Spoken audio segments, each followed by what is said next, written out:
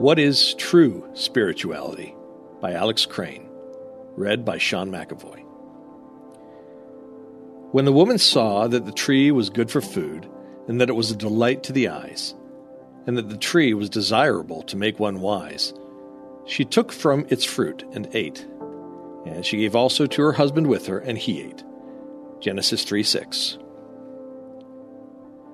It seems clear to me that the root of all human sin is unbelief, doubt.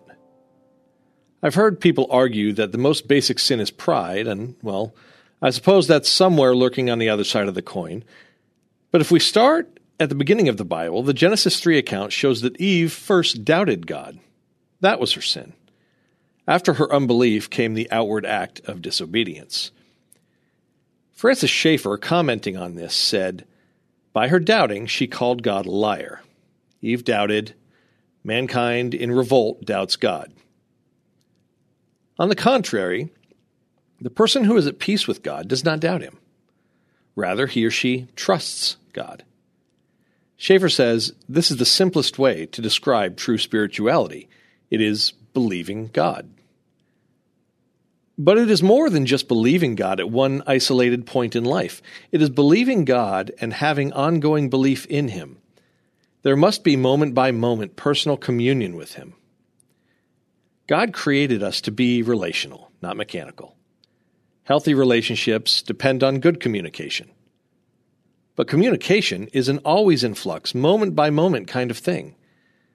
That is why all our mechanical efforts at the Christian life fail. It's not about reading a set number of chapters of the Bible each day. It's not about praying for so long. No. What is needed first, and what inspires trust throughout the day, seeing before us the most basic teachings of the Bible: God exists and He is personal. God is holy and sin will be judged, but Christ's atonement removes the guilt of sinners. We are saved from condemnation by the finished work of Christ, and we are brought into a proper relationship with God in a personal way. We are joined to Christ spiritually. We can enjoy communication with the Creator on the basis of what Christ has done. These truths don't change, regardless of how I feel at any given moment. The rediscovery of believing God and these truths moment by moment is what lifted Francis Schaeffer out of a long, dark season and re-energized his life. In our lives, what generally causes us to distrust Christ and run elsewhere is that we often think that we have a better way. We think that, somehow, God really doesn't have our best interests at heart. Like Eve, we think that God is withholding something good from us. Intersecting faith and life. If you've come to see that God doesn't deserve our suspicion, seek His aid to maintain this moment-by-moment walk of faith with Him. For further study, check out Isaiah 30:15, Romans 6:1, and 1 John 1:5.